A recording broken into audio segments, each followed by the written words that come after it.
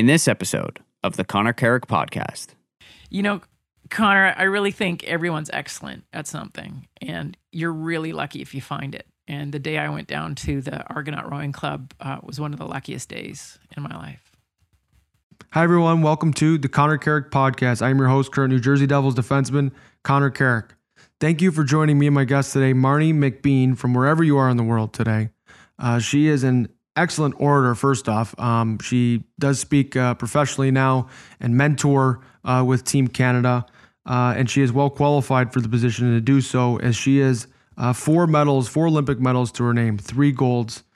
She was an Olympic rower at the 1992 Olympics in Barcelona and also in the 1996 Olympics in Atlanta.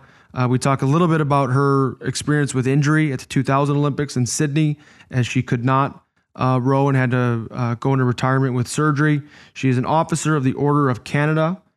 She is in the Canadian Olympic Hall of Fame, and she is also in the Canadian Sports Hall of Fame. She is a recipient of the Governor General's Meritorious Service Medal and the Queen's Diamond Jubilee Medal.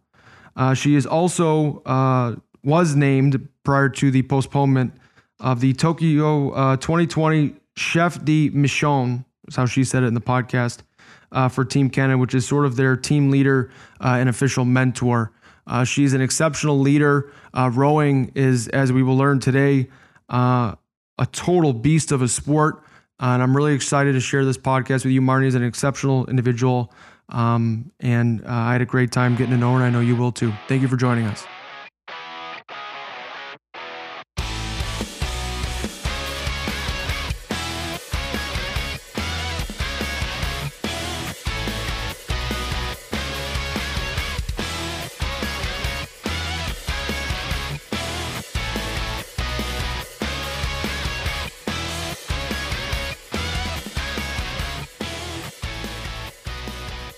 Marnie, I wanted to say thanks first. We'll jump right into it. But, I think it's always cool to speak to athletes from different disciplines, speak to athletes from different disciplines that are fantastic and world-class at what they do. And, I was reading up on, your experiences with the 92 and the 96, Olympics.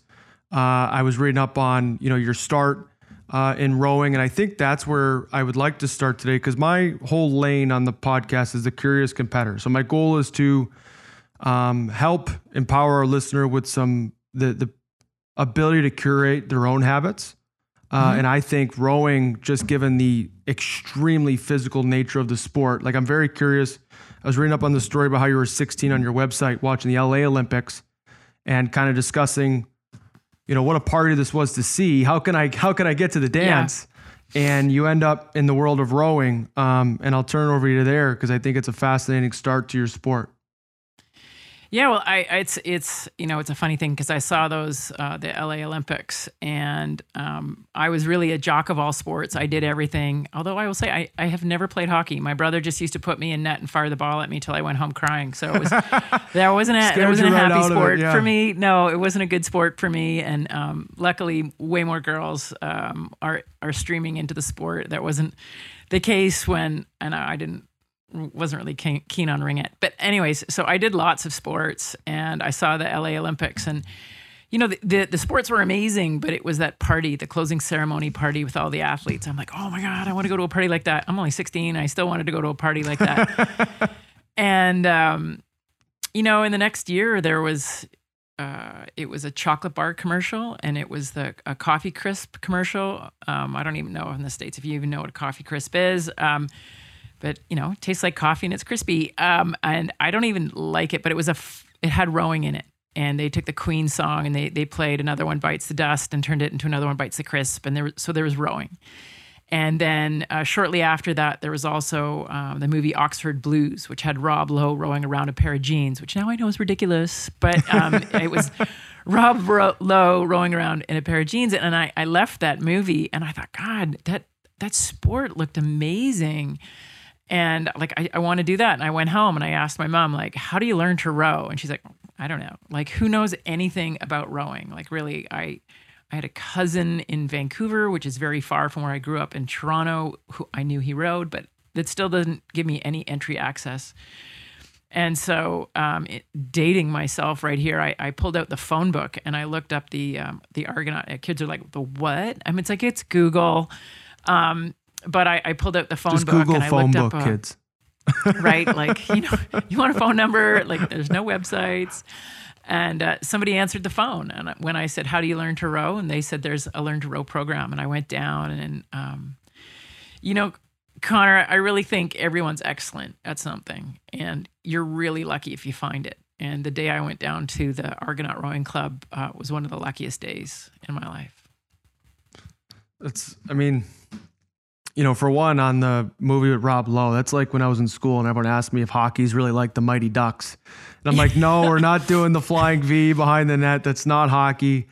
At least not, at the levels or wherever I played. But I mean, that's such an interesting, I started hockey at like 4 or 5. I never really had a choice. I didn't totally love the sport at first because my feet hurt all the time. I had skates that were too narrow, but my dad, we just had a conversation. Do you feel that way? You didn't have a choice.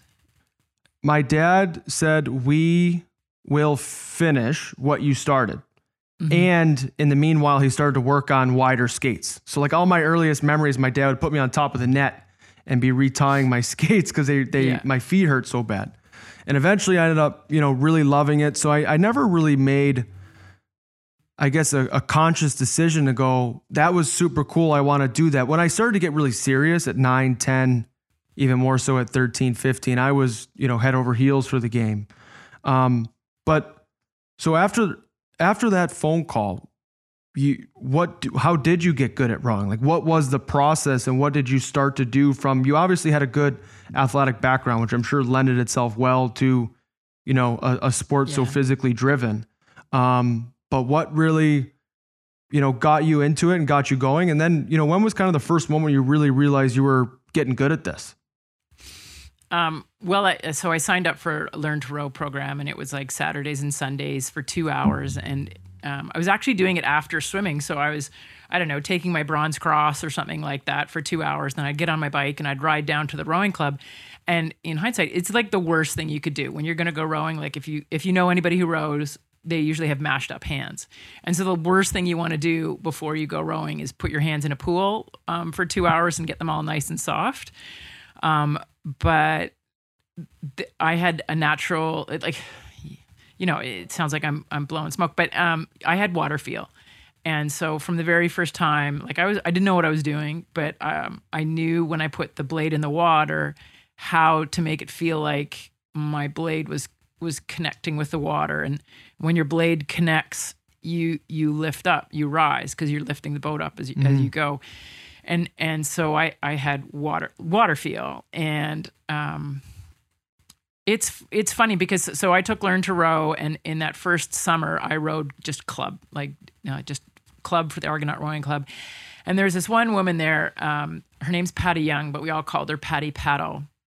And she said to me after I finished Learn to Row, she's like, you're going to go far in this sport, right? And I'm like, at this point, I'm 17 now, and I'm like, that's awesome. Someone said I'm going to go far in this sport. And that St. Patty wrote for a swimming journal at the Barcelona Olympics.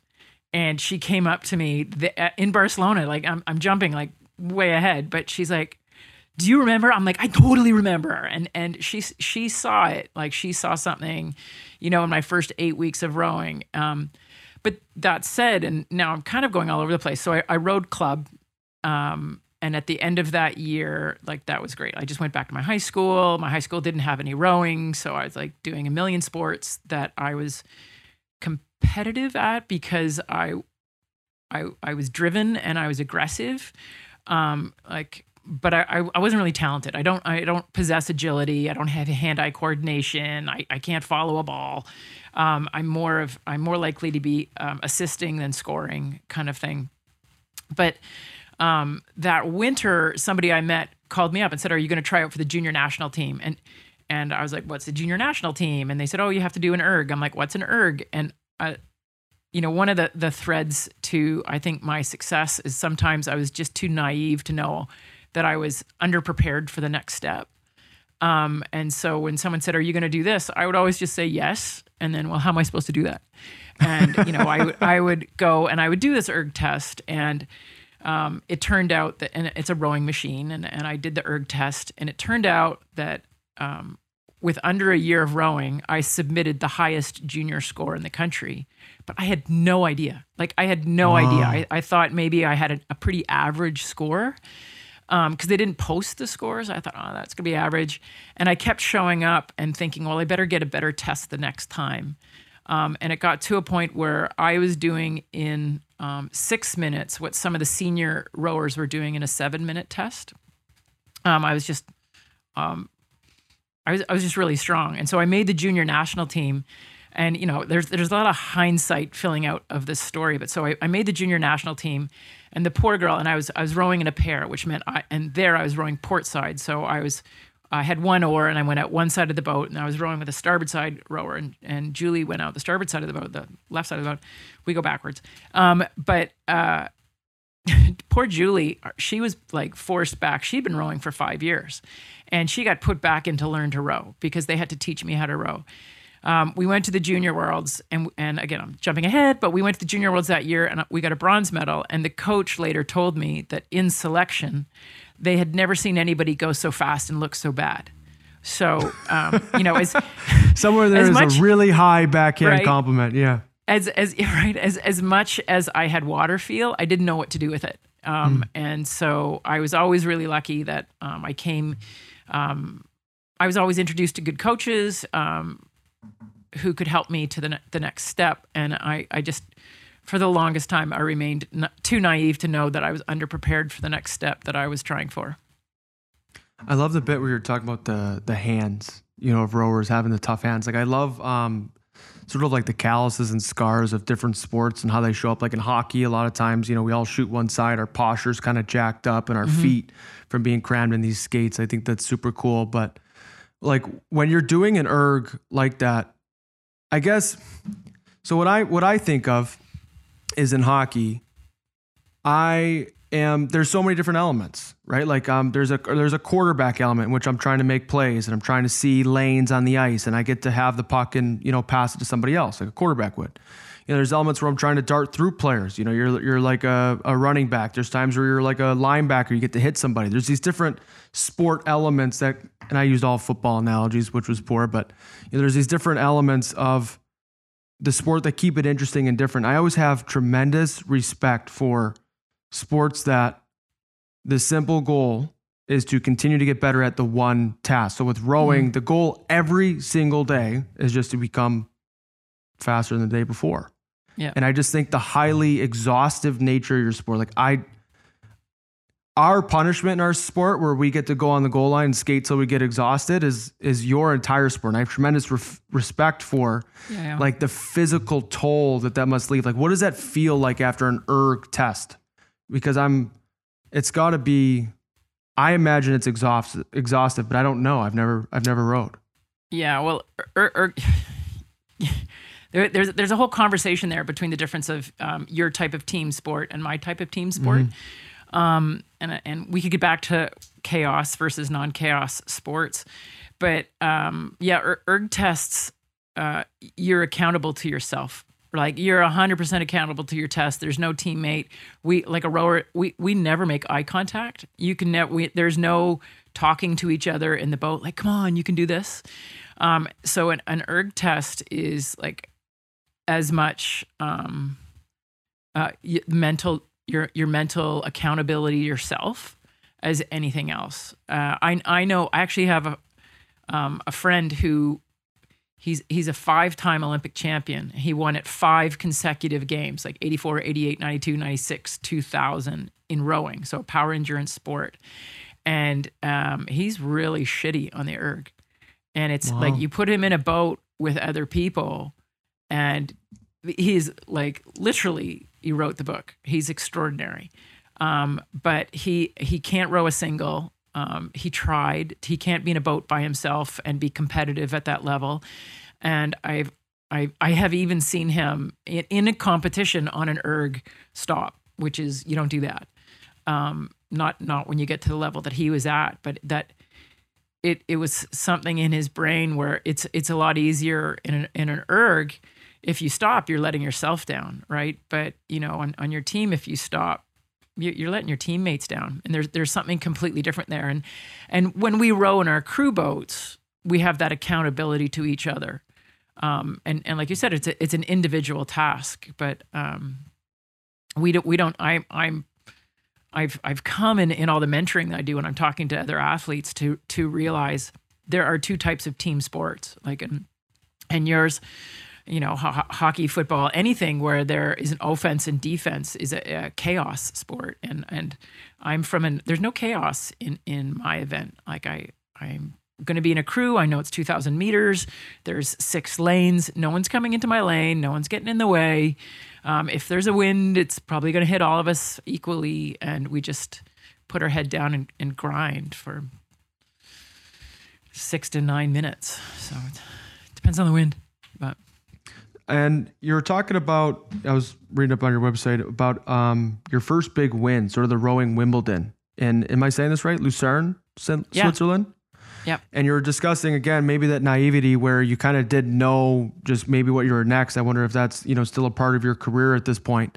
But the night before with your partner, Kathleen Heddle, you discussed, and this, we can touch on, some of the mentoring you do now and how you've borrowed from your rowing excellence to build and help athletes, now with what you're doing.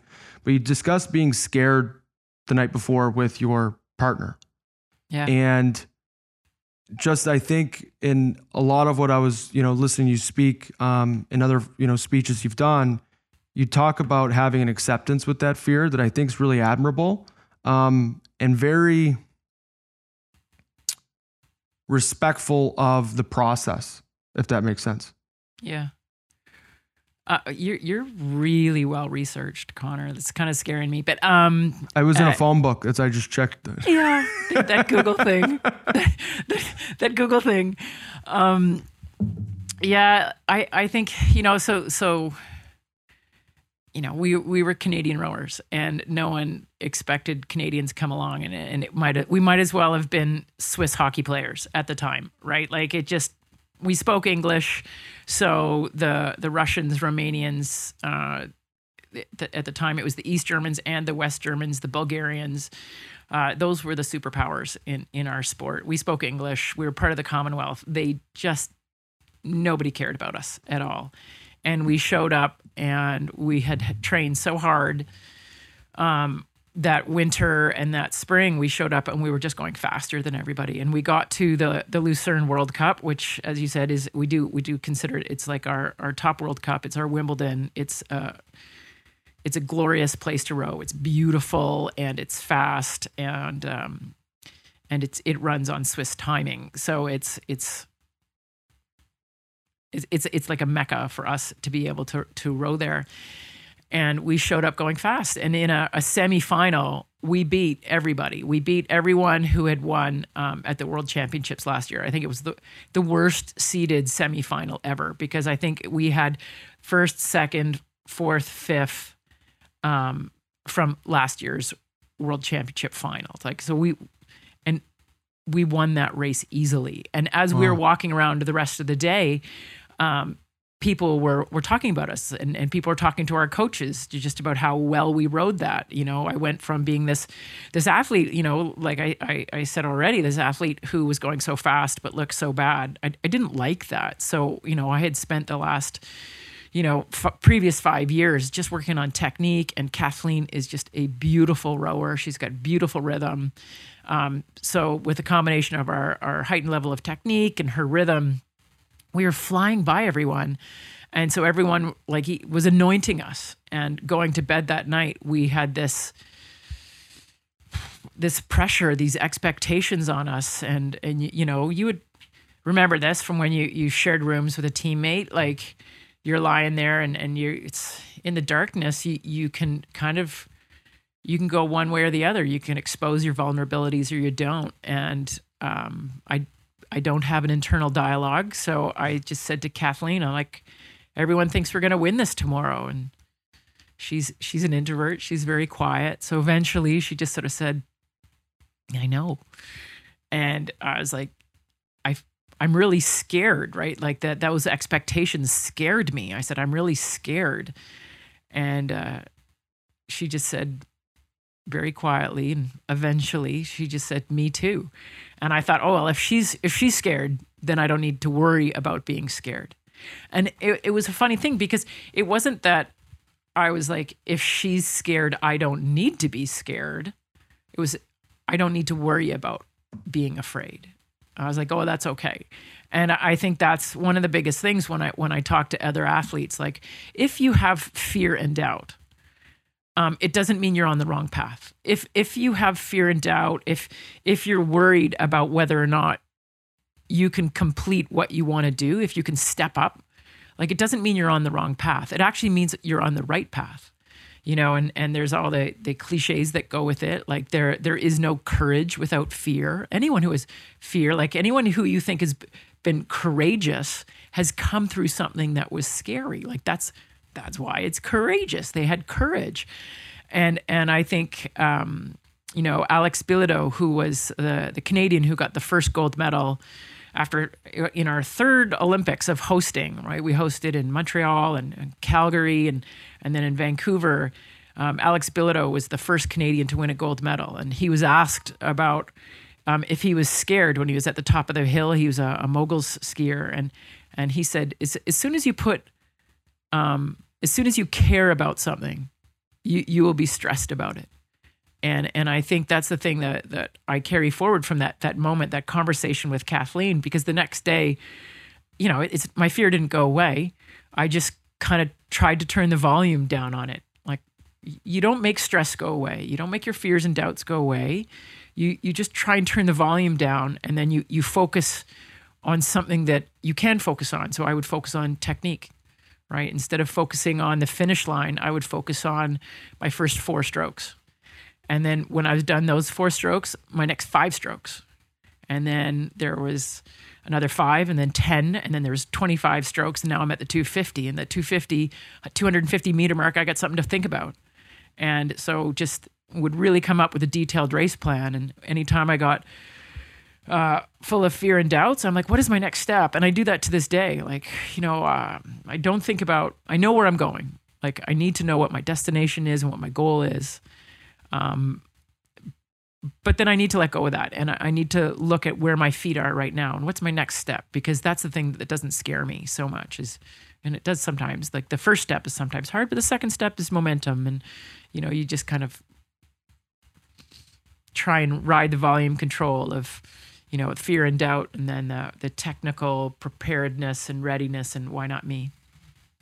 Yeah, I love that, because if that's something that I look back over my career, I remember my first NHL game. I was playing the Chicago Blackhawks. I made the Washington Capitals at 19. I wasn't expected to make the club. I make the club. It was kind of the Cinderella story. I was super excited. Couldn't believe I was playing against my hometown team. It's where I grew up. And to boot, they were raising the Stanley Cup banner that night, because they had won the year before, and they were a juggernaut. So I've got like 100 people in the stands. And if there's any advice I wish I, could present to that 19-year-old kid, was like, of course I was nervous for the game. I'd never played the National Hockey League that day. I was playing against somebody up to that point. I'd never played in the NHL. But I was more stressed about the fact that I was stressed than I was initially, right? Like, I don't know what fairy tale I thought that I would just totally show up to my first game like I had played 1,000. But I was more stressed that I was like not getting the stress out of me. Yeah. It wasn't, now as I've gotten older, very similar. The NHL schedule, you're playing 82 games. You've got a long preseason prior to. You're hoping to play an additional possible 28 games, as you go through the Stanley Cup Finals. One of the things that used to stress me out a lot when I was younger was I'd get on the ice for warm up, and I don't have my legs tonight. I feel tired. Yeah. And now that, I'm 5, 6, 7, whatever years in, I don't feel it anymore. I've played plenty of game where I feel tired in the first, 5 minutes of warm up. I've played plenty of game sick where I don't feel well or injured. And I think when I stopped stressing about the fact that I was stressed was when I realized, like, this is normal. You're doing something that you care about. And I would never want to not do something I care about. Like I'd rather do something I love. Do you find now, like when you go, like, one day you'll be playing hockey again because the lights will come on. Ain't that the truth? Do you find now, do you still have stress at the beginning of a season? Like the first couple of games? The first game for sure. Yeah. The first regular season game for sure. Even the first preseason game. Thinking back, like even this particularly this past season with the Devils, we had a tough season, but we had this excruciating training camp. I mean, I've been through some tough training camps, but it was just the consistency of it. We would have, an hour 20 long pregame skate. In preseason, you fly. If it's a road game, you'd fly to the road game, 2-3 hours, play the game that night, fly back, get home. It's 1-2 in the morning, come back 10 a.m. the next day and back on the ice for 2.5 hours of, battle drills and things like that. And still, so I would say for some of the beginning of the season, if there's ever like an outdoor game, I was lucky enough to play an outdoor game in my time as a Toronto Maple Leaf. That was, kind of nerve wracking just because it's different. Like you're not used to your surroundings as much. Yeah. I actually do want to talk about that with, your Olympic experience, just kind of how you mentor now and how you went through it the first time, like how you've rowed, now for years and years, prior to your first Olympics. But there's something about events that big. Like you hear about it from people that play in a Super Bowl. It's a different game. You hear about it in a Stanley Cup final where the stakes are different. Totally. But yeah, I'd say I've gotten much better at it now. But isn't that weird, Lo, that you're actually more nervous for a game at the beginning of the season than you are the last game, the most important game? Absolutely. And I find so at the Olympics, I'm more nervous for the heat that in rowing. You can't get knocked out with one bad race. If I do badly in the heat, I'm going to go to, it's called the repechage. So it's sounds horrible. Sounds like a horrible. Sounds like purgatory or something. It actually translates to fish again. But that's funny. So if you don't, if you have a bad heat, you can go to the repechage, and then you can get into the semifinal and progress to the final that way. So the heat really should be your like okay, I can screw up here and I'm still good to go. But it's usually when you get to the heat, you haven't raced for a couple of weeks. Like you've been recovering from that Lucerne World Cup, and there's often maybe 3 and sometimes even 5 weeks from when you race in Lucerne to when you're going to go and race. And like, I think I've been training a lot, but what has my competitors been doing? And maybe I got slower in that time, like between racing. I haven't raced for a long time. It's going to be 220 strokes. Can I still do 220 strokes? And but I would imagine when you're doing those 80 plus games in the season, it's just such like, you get into the routine of it, right? Like versus like, whoa, I haven't done this for a while. And it's funny, right? Like how our minds, they put way more importance on what we haven't normalized yet, right? If you've normalized the experience, then you're like, good. So now you've been playing for a number of years, and you can like, okay, you can normalize. Okay, I don't need to feel perfect every day before every game because I know I'm going to shake it off. And you would also know, and this is the other thing you have to realize, is that we're all going to have, we all have good days, but we also all have bad days, and we all also have great days. And you know that at your level, your bad days are still really good, right? Like you will know you're playing shitty, but your bad days are still really good, and that's why your teams have picked you. And that's the thing, you've got to you train hard enough so that your bad days are still better than other people's good days. And even furthermore, I would say that's something I've learned now as a more experienced player versus as a young pro. I would maybe get flustered. Okay, let's say I get out to warm up, I don't feel it, but now the first period's going and I really don't feel it. Like I am zonked. There's a different way you play. There's a C+ game, a C, and a C-. Totally. There's a big difference between a C- game and a C. So you learn to play within your means. If you've got the juice that night, there's not a rush in sight that you don't want to join. You've got the legs, you're super excited to jump up ice. try and, I'm a defenseman, so be the, fourth person in the rush, call for a puck, shoot and score. But sometimes, if it's an off night, maybe you go for a line change on that, rush and let somebody else get out there. Yeah, but you know your role, right? You know your role, so you're going to do that, and you know which tools you have that night to use to make sure you're getting the job done, right? And that's, it's always going to be the same thing. And like so in rowing, if there's we don't really have marquee athletes. Like there's no like, oh, in that 8, that's the person making the 8 really, really move. Like it doesn't work that way. We're all, it's an individual task, but it's done together. It's done in unison. And it really is one of those things where the slowest person's good. You can only go that as fast as the slowest person. And then, but the better people can pull that person up. You can't just expect them to catch up. You can sort of come down and bring them with you. Almost, I guess, the analogy that just weirdly popped into my brain is geese flying, right? So if they fly in a V formation so that they can all come along and they're drafting off of each other. And so we can do that. But you just have to realize where you are that day. Like are you going to be up at the front, or are you back in the now I'm like cycling. Are you back in the peloton on that day?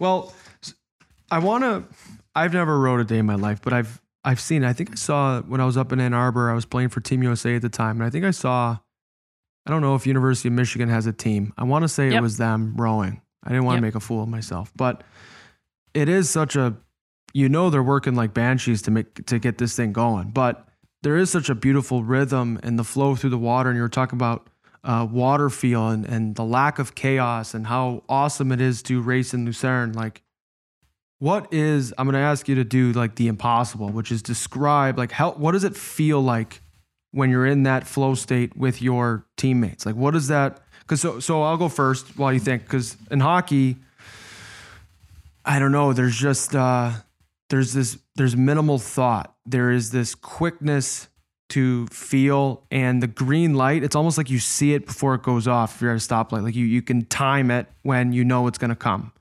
And there's just such clarity in all of your decisions. There is this element of slowing down. There's this element of I'll get through the game and almost not even, I've experienced flow state both ways, where I remember every single play exactly, like I saw the guy's stick lane there, so I knew that wasn't open and I tried the back door. And I've also had it where I don't remember a single thing, like total blackout. I was in the moment and lost it. Yeah. I can't hear the music a lot of times. Like I'll after a warm-ups or, even in between periods, I totally forget there's even music playing. Any hits, like it's like going through a saloon door. You just blow right through the guy and, I don't have too many of those. I'm physical, but not, I'm not a Scott Stevens type. But so what is like flow state and high performance in rowing? What does that feel like with you and your teammates? Well, it's funny, right? Because for your sport, so many people have played hockey or skated that they can go, or even they run around, they do stick hockey. And so they have the sense. And my sport, most people, they have never seen it in person or when you see it on TV, like everything, TV makes it look easy. So TV, it just looks like this beautiful flowing sport. And everyone's like, oh, your arms must be so strong. And I'm like, no, well, rowing is actually probably 65% legs. And because my legs and my butt are my bigger muscles, I'm going to really take advantage of those. So most of the action's going on in my legs. And so I'm going to break it down to flow, kind of starting on the other side. So like an Olympic style rowing race, when I was rowing an Olympic race, it's 2,000 meters. And in the women's pair, so I'll go with that one, which is the boat I raced in 92, that takes me about 7 minutes. For 7 minutes, my heart rate's going to be about 204 beats per minute. Are you serious? Yeah. So I have one experience in my life with 204 beats per minute. And that is, I was with the Toronto Maple Leafs and we would do this Bruce protocol treadmill test. So it would, you'd be hooked up to all these wires and you had to get over can't remember if it was like 16. I think it was over 16 minutes. I ended up getting 18 something. And Lou Lamoriello, it was kind of his test. He's this old school, GM who, can be intimidating, and there was no way around it. You had to go through this brutal, exhaustive treadmill test. And I mean, I'm a fish out of water. I skate. I'm not gonna, be an Olympian runner anytime. But I remember based on like what they calculated what my heart rate should be, right? So it'd be like, max heart rate. I'm staring at this little medical like computer screen. And then towards the end of the test, I think I lasted like maybe 30 seconds at most. I'd have to ask for the sheet to see it back, but all I see is in red because it was like too high of a percentage of my heart rate. It was like 204. And I'm sitting there running, not sitting there, but I'm running and I'm like, I'm seeing my heart rate in red. Is that good? Like that can't be good. No, yeah. And you don't want to see that. Like I've been doing, okay, so now will bring me back to flow later, but I've been doing it, once I was doing an erg test and I had to submit it. So this was a 20-minute test. And I was just doing it at a club downtown. And I was like, I don't know what I was thinking. And I thought I would just crack it off and do it. And I put my heart rate monitor. It was like a big thing. And I had it on my rowing handle. So I was going to be able to see it every stroke. And this particular test the one I was doing that day was going to take me 20 minutes. And 4 minutes into it, I was already at 196 beats. And I was just like, nah, I'm done today. Like, this is so stupid putting the heart rate monitor on in front of me. You just don't want to know you're working out that hard. So I actually stopped and I was like, I'm coming back tomorrow. I'm going to be in a better mindset and I'm not looking at my heart rate monitor because I don't want to know. But the scientists, they do measure us and they'll record us when we're doing our erg tests that are our 7-minute erg tests and when I'm on the water. So I know my heart rate is at 204 beats for the 7-minute race, the 2,000 meter race. And it gets there quite quickly because rowing is like we generally divide the race into 4 sections, 500 meters, like first 500,000, which is halfway. And it's important to us how we're doing.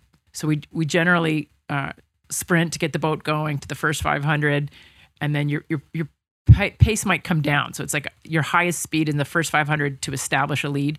And then you have the body pace, which is a little lower. And then you bring it up again and you sprint like, with everything you've got to the finish. And now it's just like faster and faster and faster. How can you go? But so there's this explosion going on and your arms and your legs and your glutes are prying away at like the water. They're connected and you're prying every time. And when I was doing commentary, I actually calculated like a Min's 8 is lifting the equivalent of 11 cases of beer every stroke. And they're going 40 times a minute. So if you think of having 11, they have a leverage advantage, but 11 cases of beer 40 times a minute and they'll go for 5 minutes and 20 seconds. Like there's this huge load. So there's, this idea of rowing is like, oh, it's so pretty. And they're just gliding like little water spiders over the water. But what's actually going on between how we connect and it's so funny because I like seeing when my arm like goes in there, like this is the blade goes into the water. But, so the blade goes into the water, you connect, you lift the boat, you throw it away. And then you have to like sneak, so my body then has to be totally recovered and like the boat can't know because I'm not even describing myself. So when I take the stroke, I'm throwing my body in the direction that I want to go. So I connect to the water, I push the water behind me and I'm going backwards because rowers go backwards, right? So I'm throwing my body weight this way and that's the direction I want to go. But then I have to reset. So now I have to bring my body weight back this way. But if I'm just mindless about it and I just toss my body weight this way, like you can imagine the boat's going to jerk and go in the wrong direction. So now having just done this massive effort to throw my body weight this way and the water this way, I have to then be really sneaky and just kind of glide. And that's where what you see from the rowers is they can't disrupt the flow and the momentum that they've created going in our reverse. So then you have to see this calm reset, right? Where we have to reach out, and then have this explosion all over again. And while you're doing that, you have to do it with other people. So and you have to balance the boat. So while I'm rowing, this is a long answer to flow, but rowing is complicated. Like I was once told there's 185 things you can do wrong in every stroke. And as I got rowing, I was like, well, that's not accurate. There's way more. But so while I'm doing this power application, I'm also having to worry about the balance. And in a pair, like I'm rowing starboard side, so my blade's going out the starboard side and Kathleen's blade's going out the port side. Now, if you think of a tightrope walker who's walking along and they've got the pole, right? So they're balancing the pole. So in my boat, I only have half the pole, right? And I'm tied, let's say I'm tied at my waist to Kathleen, who's got the other half of the pole. So now we're doing this massive explosion and we're having to like have this balance, like balance dance where I've got one side, she's got the other side. I cannot balance the boat by myself. I cannot half balance the boat. I have to have a coordinated balance at every moment with Kathleen. And so the crazy thing about flow and rowing is when you get there, it's all so easy.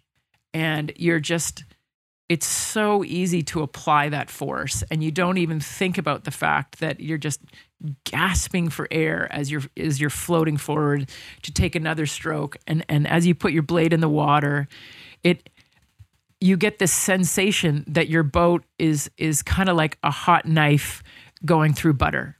And the water just gets out of the way and you're just moving. And the 500, the 1,000, the 1,500, they come faster than you would expect them to. And you cross the finish line. And at the moment you cross the finish line, flow is gone. That sense that your body was just in this beautiful state where everything was moving beautifully and the boat was lifting as you were exploding, that is the moment that you feel the lactic acid completely take over your body. It's like, you're gasping for air, especially early races. I always think we would call it like hot poker throat, where it's like someone takes a red hot poker and just rips it out of your throat and it's just like dry and your throat hurts and your lungs are on fire.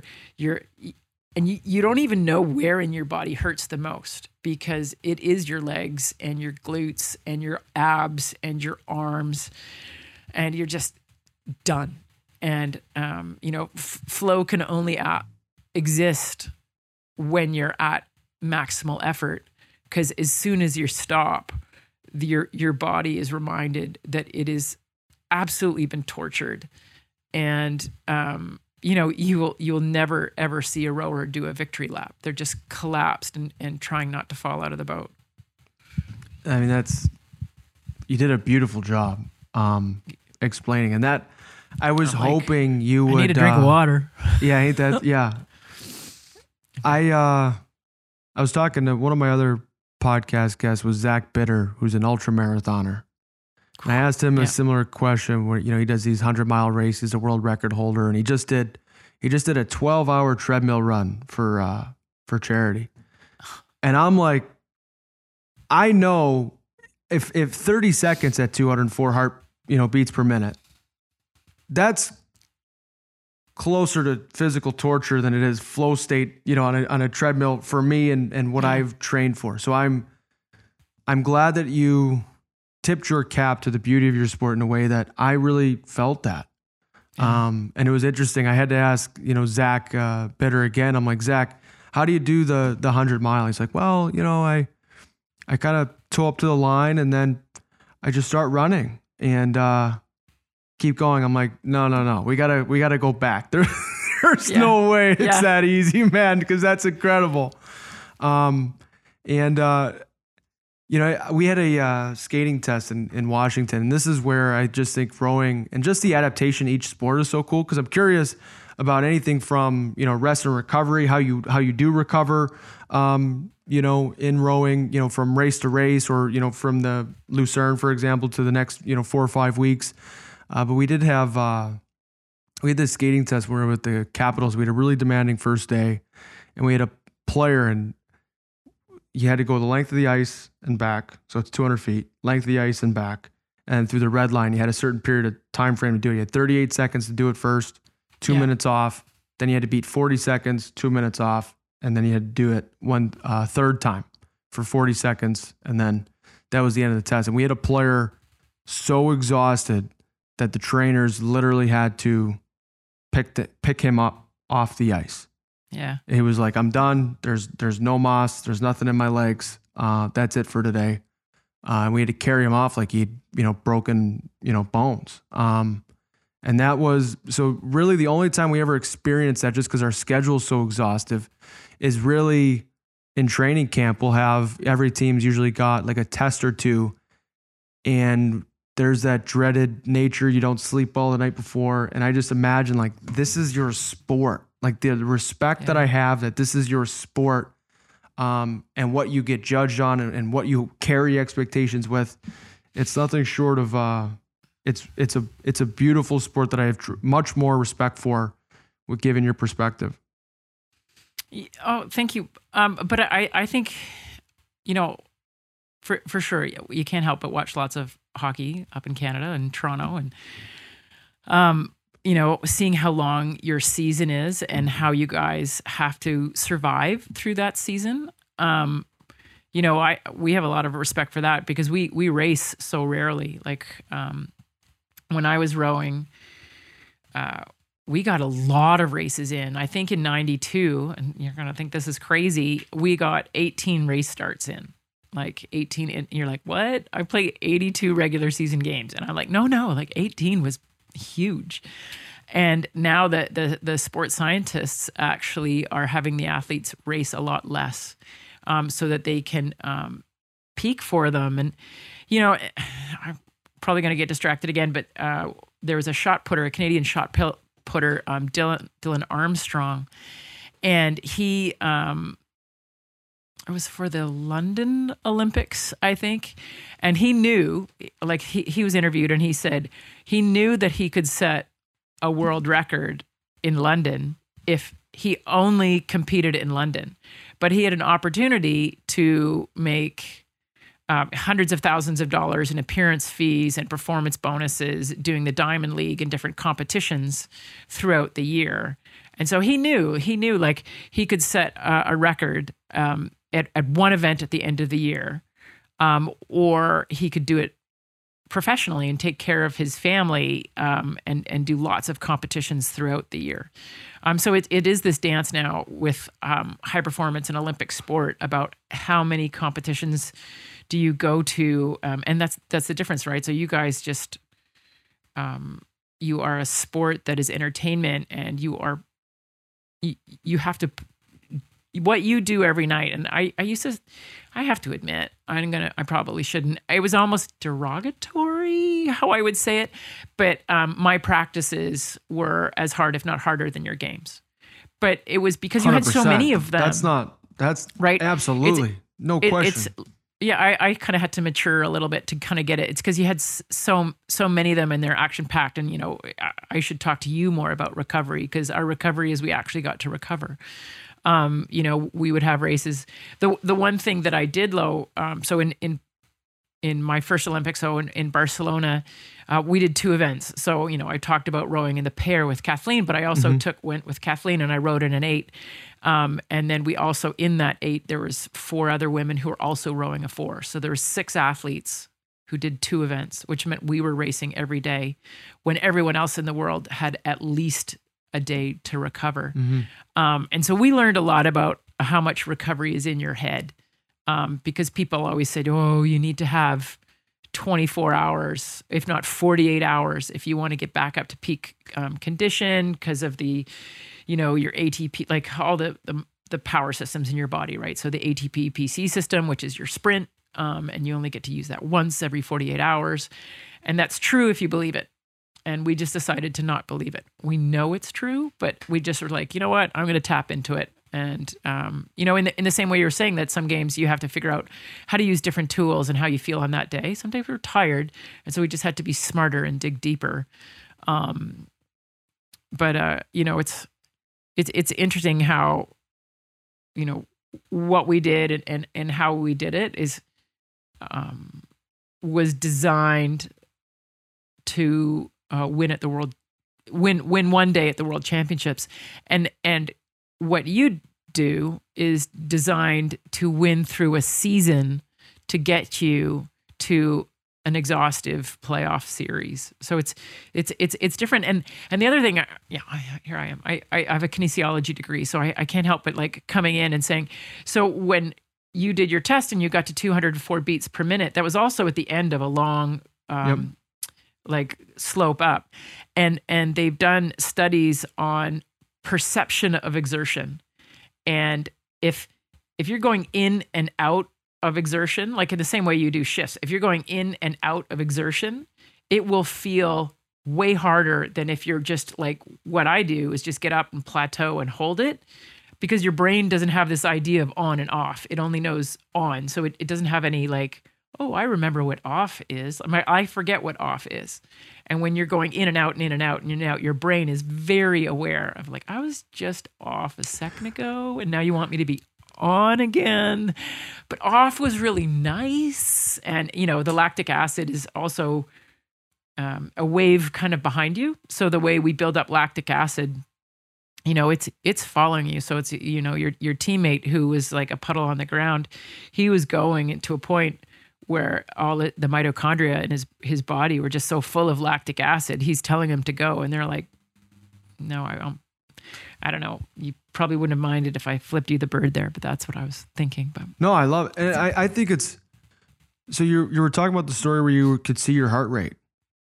Yeah. And how mentally, and now you're discussing like, I just simply didn't accept the science. My mind was not going to run on a 48-hour cycle because I had to race every 24.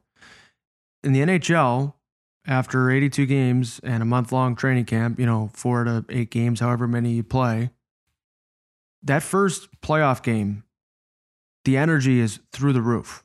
Yeah. And I think it shows to, the mental fortitude. And, if you believe you're tired, you will be. If you, are certain that there's more in the tank, there is. And I think that, if I had to say, just with the travel schedule and the amount of games, I wonder what most players, if you were to ask them, like, okay, how many games do you have your A game?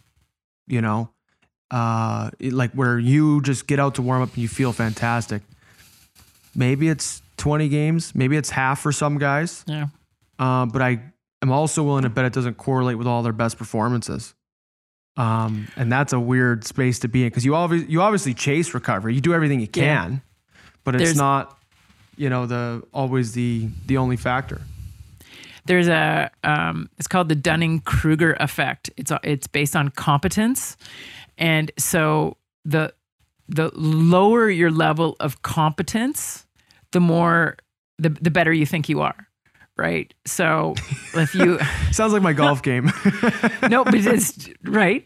And the higher your level of competence, the worse you think you are. Right. So if you asked Stephen Hawking what he knew about the universe, he would say, I know nothing.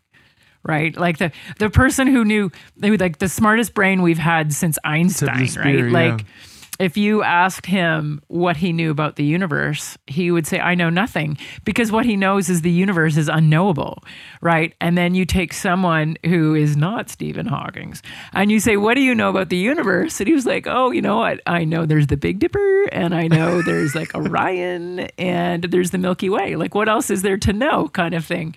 And like, it's that whole thing. Like, the more you know, the more critical you are of yourself because you know more.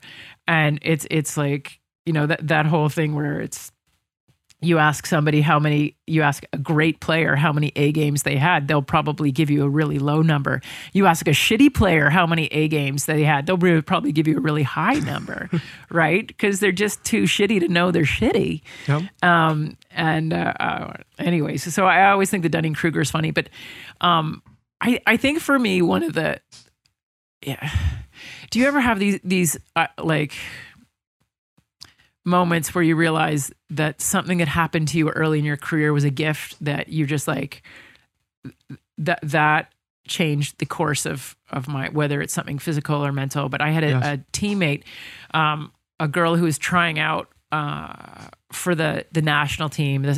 When I was first trying out for the senior team, Marilyn Rochon was trying out for the team with me, and she was a master's student at McGill in sports psychology.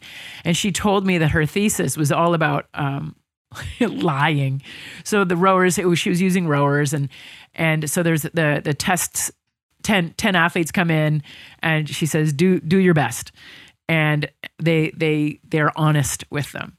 And those athletes get very close to their personal best. And another 10 athletes come in and they lie to them. Like, they take away all of the feedback. And when they think they're going fast, she would say, no, you're going slow, like during the test. And they would always lie to them, like, give them a performance that was a little slower than they were going. And that whole group got personal best, like blew it out of the ballpark.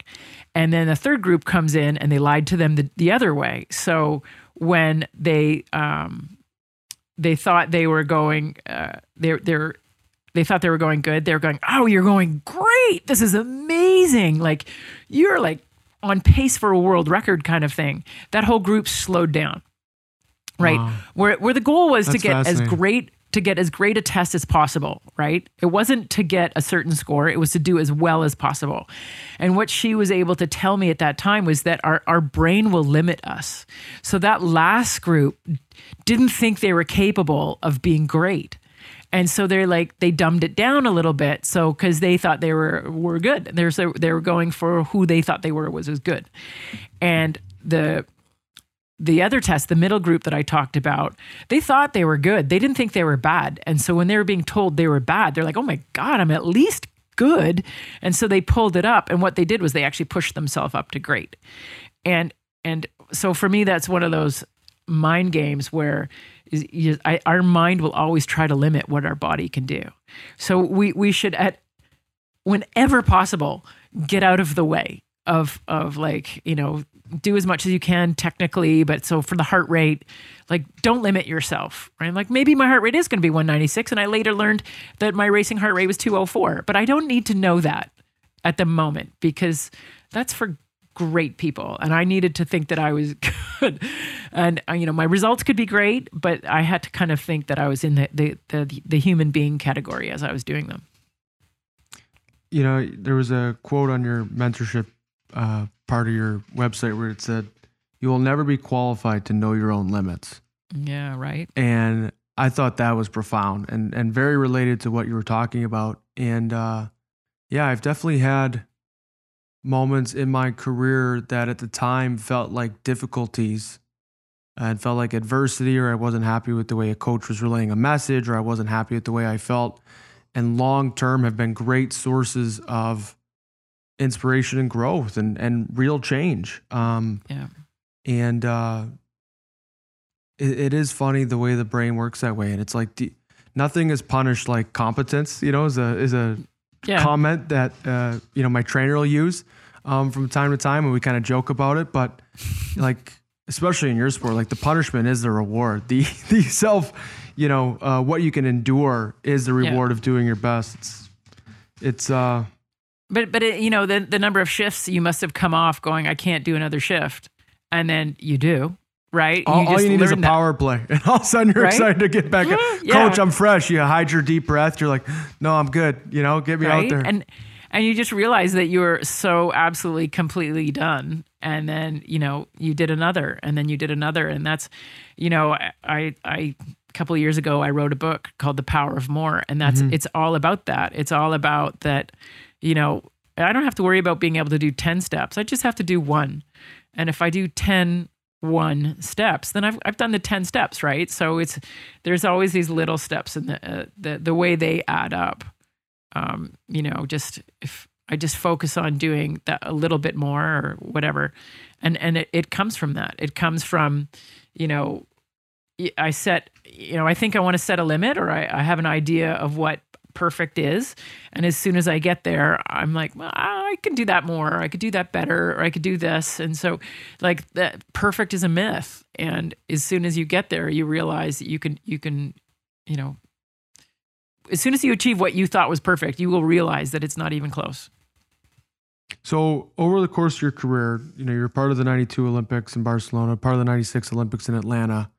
What was really a highlight that was a stepping stone for you? So what was a moment where you knew you had done your best at that point, but there was a whole nother level here that you could get to?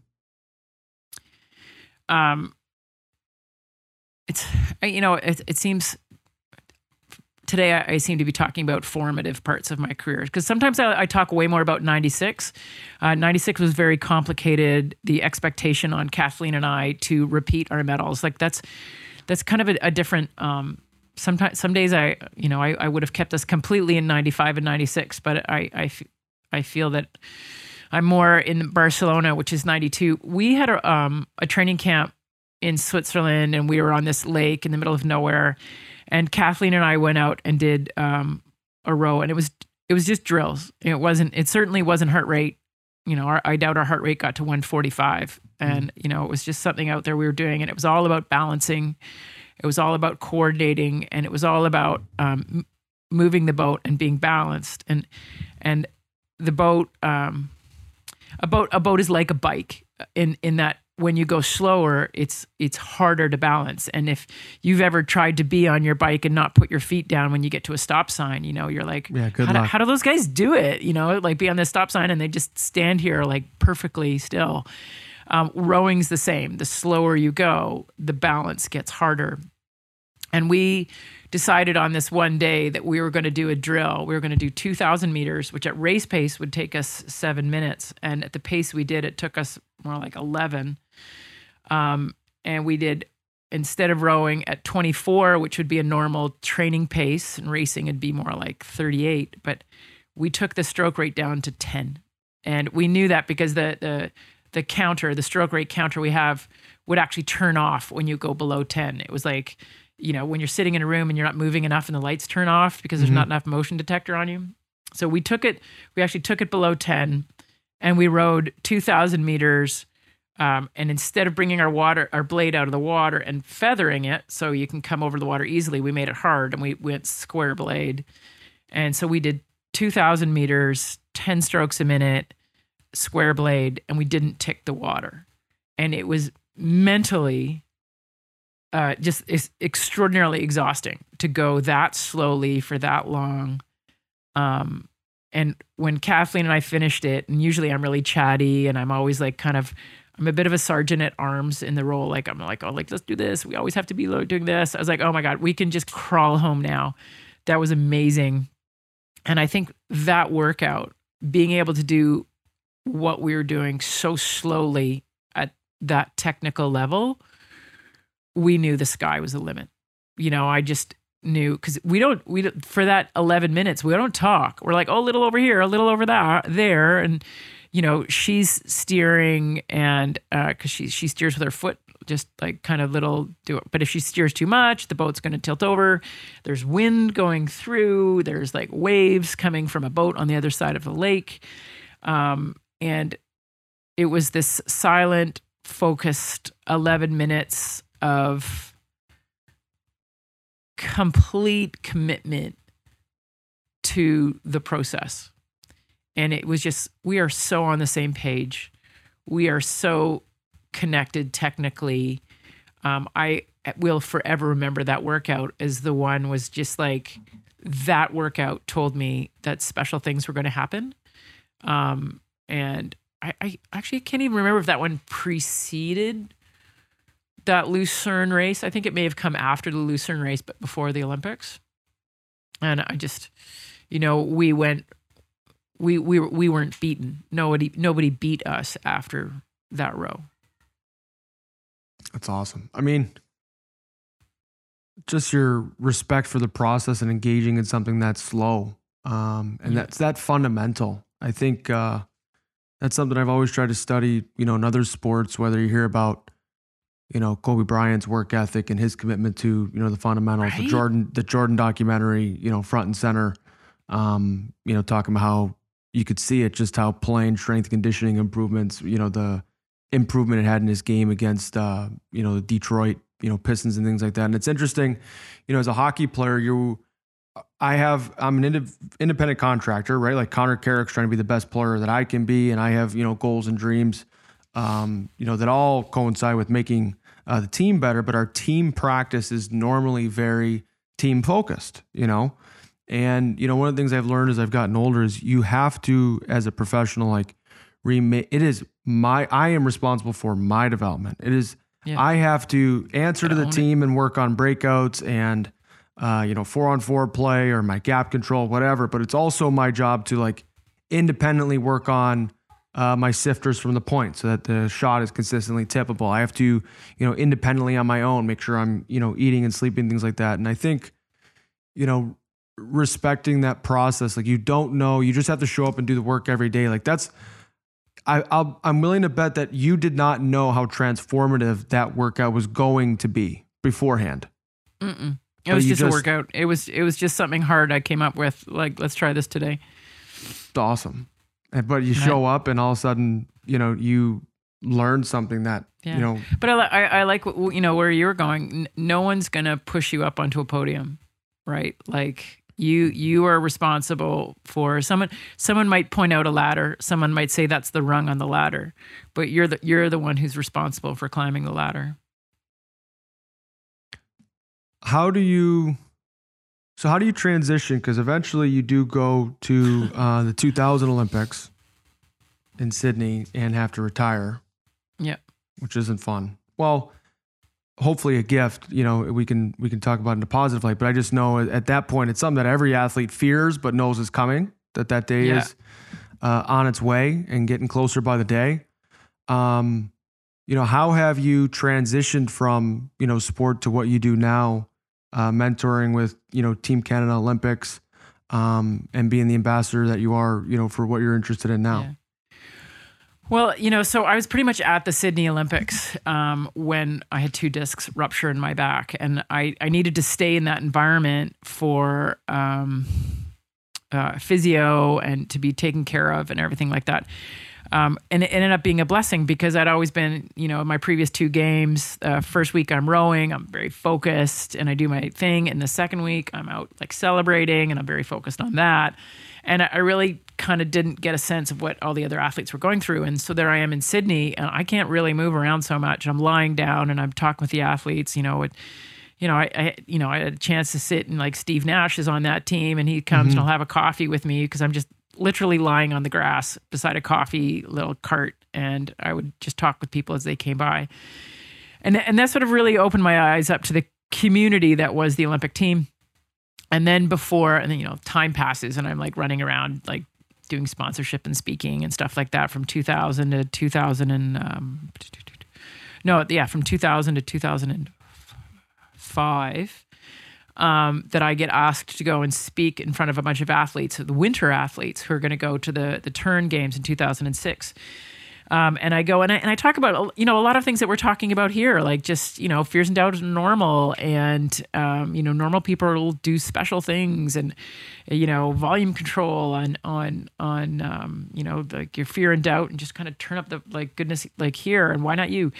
And it ended up being so well received that something like 14 of the 16 sports asked me to then come also into their training camps and talk to them. And so with the Canadian Olympic Committee, we decided that we needed to start creating a mentoring space.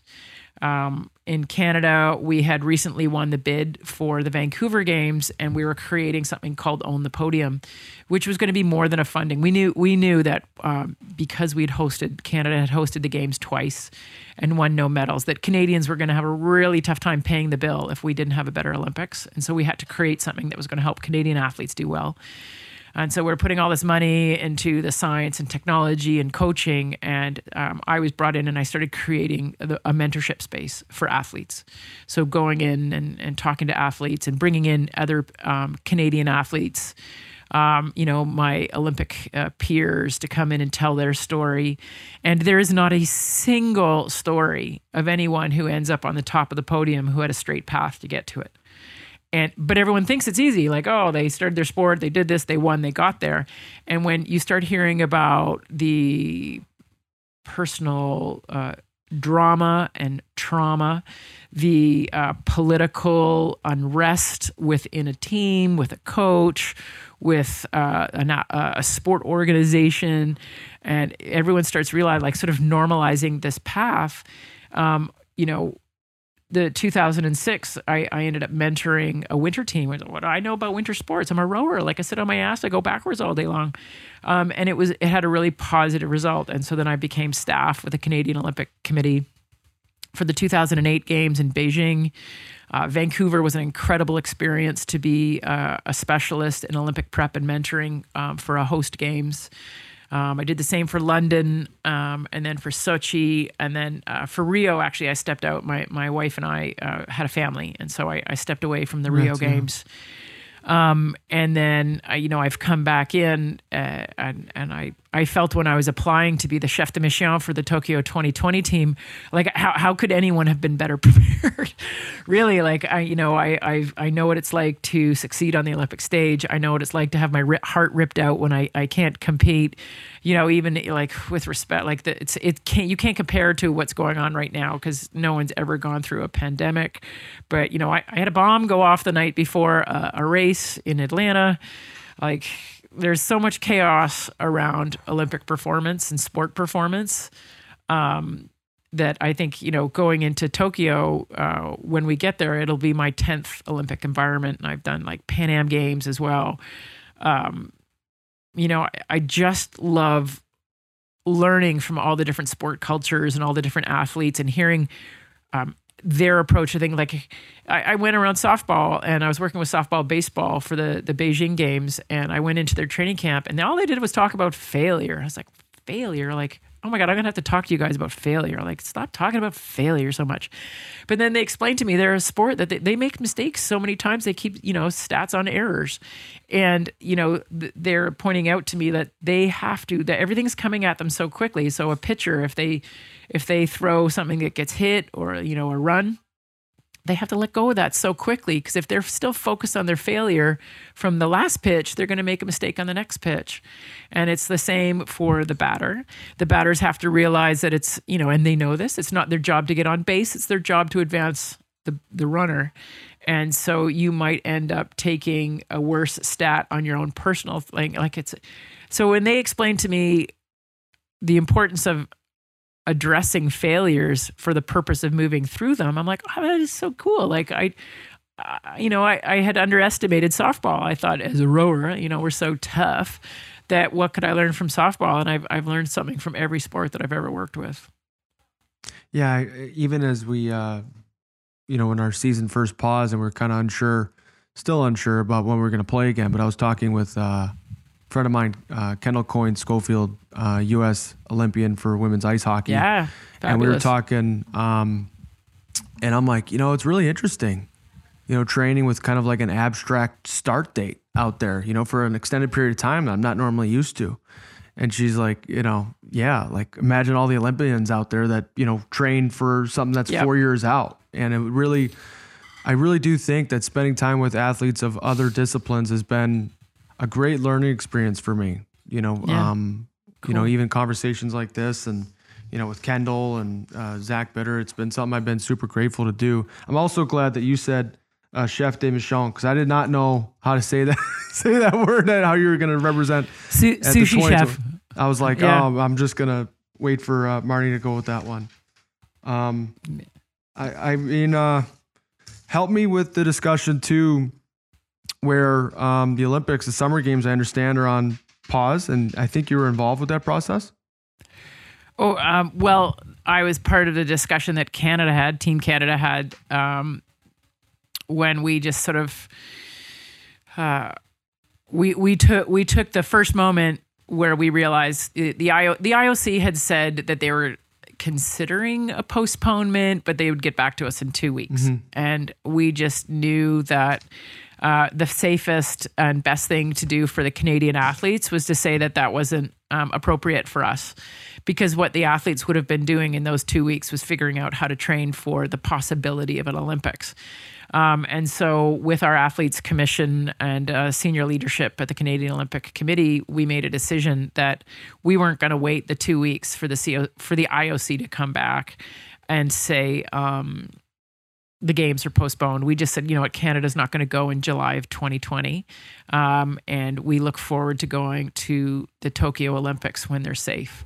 So we never said we wouldn't go to the Olympics. We just said July 2020 wasn't going to be a safe time. And that's, we all know that right now it's not even close. So, yeah. Yeah, adding to your resume of experiences to draw on in the future, that make you even more qualified further to mentor. Well, the only thing I think I brought to the conversation was just the strength of people want real answers. Like, athletes want to know, like, what am I supposed to do today? Because if you tell me that I might have to compete, then I have to train like I am going to compete. There's no like, well, I might train today. And so I was like, we need to give clear answers. And so in the conversation, we made sure that we weren't going to give an unclear answer, which was what ended up being Canada being the first country to make that decision. I think Australia followed within about 6 hours even. I don't know if they heard us and was like, oh yeah, us too, or that was just the timing of their release came out just a little bit after. But interesting. But it's hard. I just want to, it's Olympic athletes and you're probably the same athletes at this level. We're not actually very good at working out. We're really good at training for stuff. Working out isn't what we do. Feels empty. So that's yeah, right. Like, so when there's no purpose and goal, it seems really hard. So I think that's the thing for the last couple of months that's been so mentally draining on athletes around the world. How have you been in contact with a lot of the Canadian athletes, trying to help them through, kind of the next step? You know what? With some, but I won't overstate the conversations I've been having with them and the importance, the connection I have with them. The conversations where they're going to be talking about their mental health is going to be with their specific and team specific mental performance consultants and their coaches and their teammates. And I'm privy to listening to those conversations with them. But for many of the athletes, the relationship that I was going to build up with them should have been happening in the last 5 months. Yeah. And, I'm in Toronto and they're all over Canada. Interesting. One other, one final sort of topic I wanted to talk about is you are a major advocate in the Canadian sport community as an LGBTQ plus ambassador. And in the NHL, I don't know if we have an openly gay hockey player yet that I know of. No, you don't. We do not. And Which isn't to say there isn't a gay player in there. They're just not openly gay. I was on a wonderful conversation just the other day with Georges Larac, a great ally from the NHL. Mm-hmm.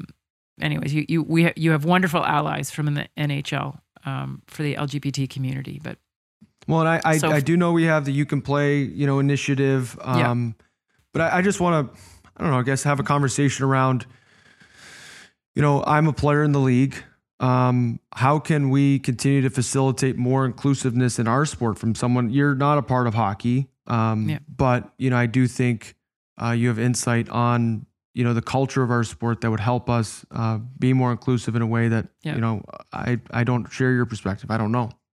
Yeah, well, language is everything, Connor. Like people who are trying to figure out whether it's the locker room or the out at the bar with a team, when people are listening constantly to find out what's a safe space, and we're listening to language and off-color jokes where you think if you're just thinking no one in the room, it's just a funny joke, right? And it's derogatory, like that person knows it's not a safe space.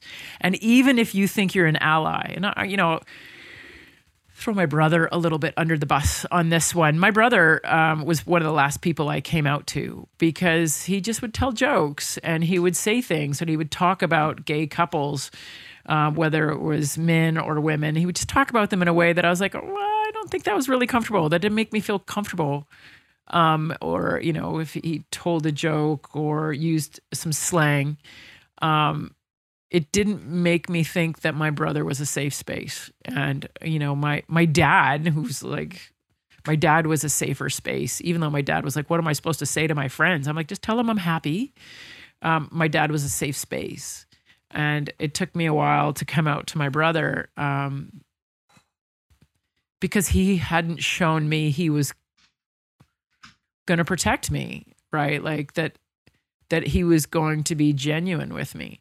And so for allies, the key is to kind of watch your language and to help check other people in their language. And, I'll take it into another environment. Like I do a lot of work with Special Olympics, and they have a program that there's no good place for the R word.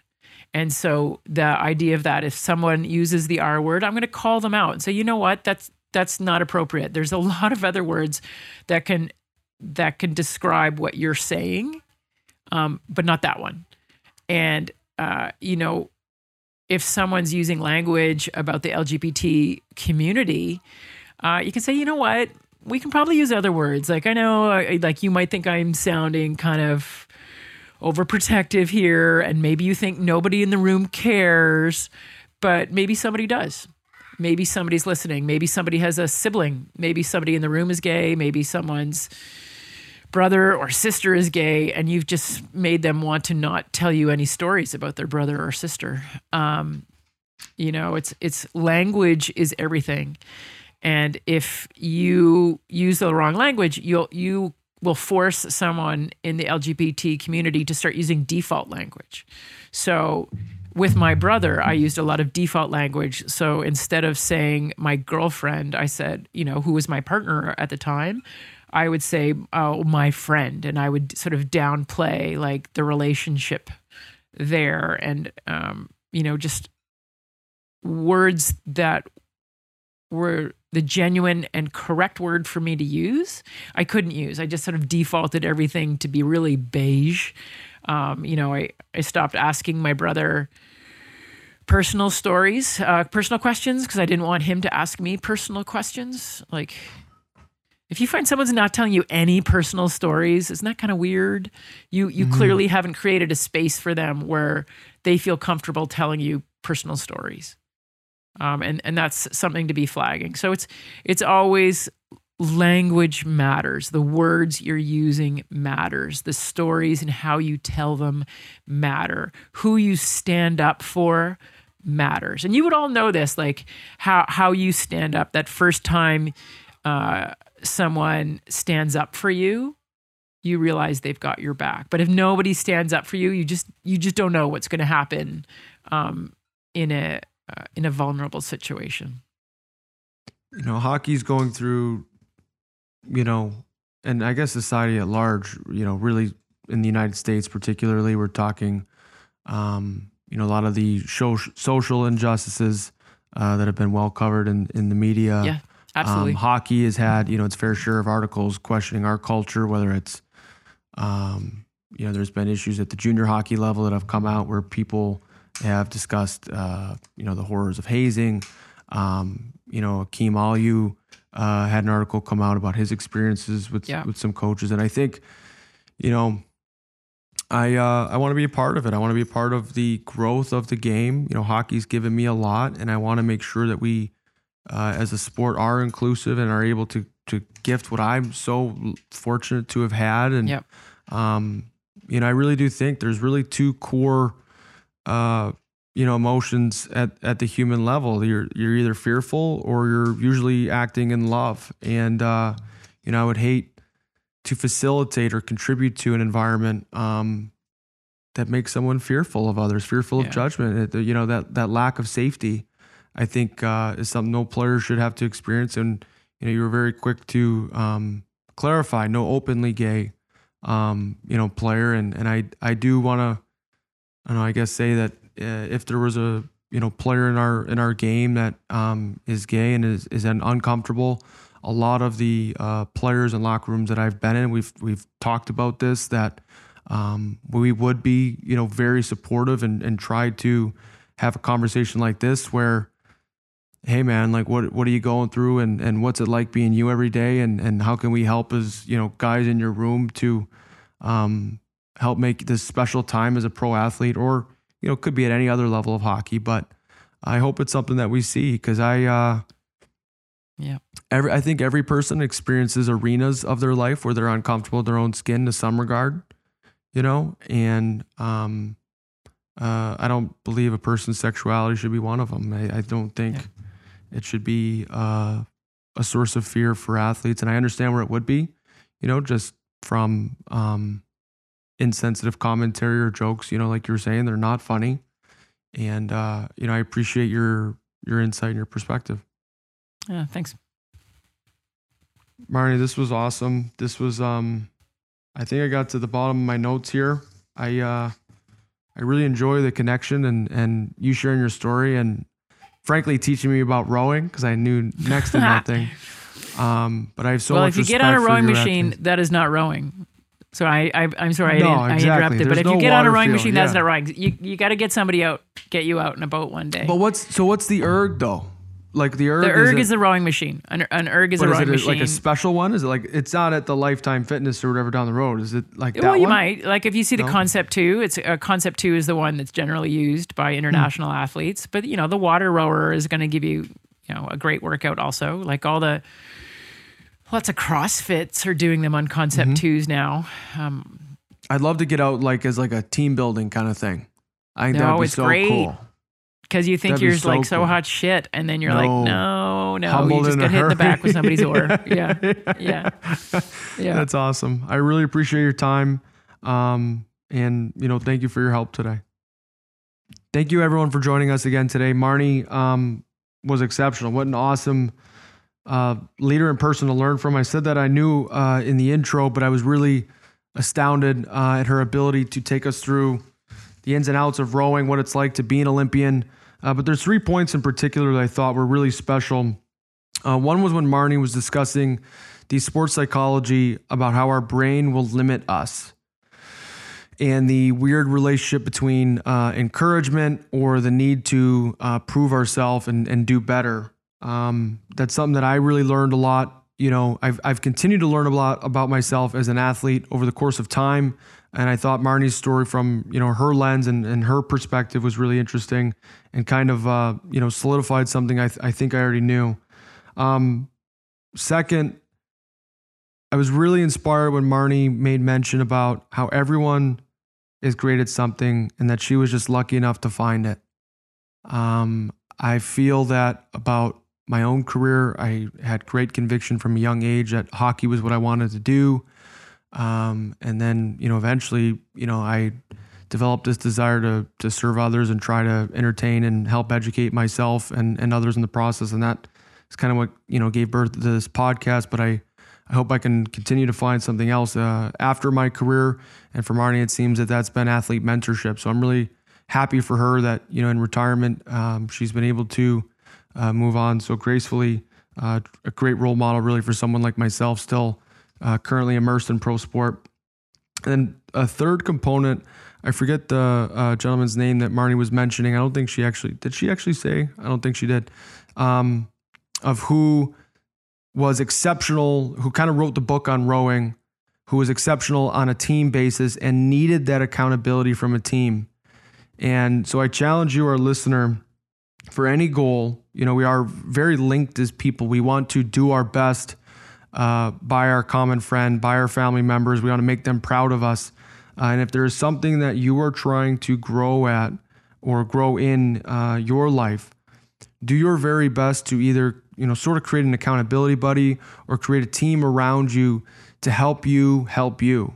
And that's something that I'll be doing. I do it on the podcast here where, Colin Steingard, my producer, I want to make him proud. I try to think of, our listener. I view us as partners that I want to do my best to be prepared for the guest and bring the best out of them. I am always trying to learn a little bit about the guest ahead of time so I don't waste their time. It's kind of my accountability circle for the podcast. And then, of course, for, pro sport, we have to answer to our coaches and our teammates and things like that. I think it's a very powerful element, that element of connection. So I hope those points stick with you as well. And please feel free to continue to comment. Hashtag CCPod. You can direct message me any thoughts or quotes that you love here on Instagram from here on the podcast. I usually try to repost them or definitely try and read them. Thank you for your support week in, week out. I was really proud of this podcast. I'm excited again for next week. Thank you for joining us.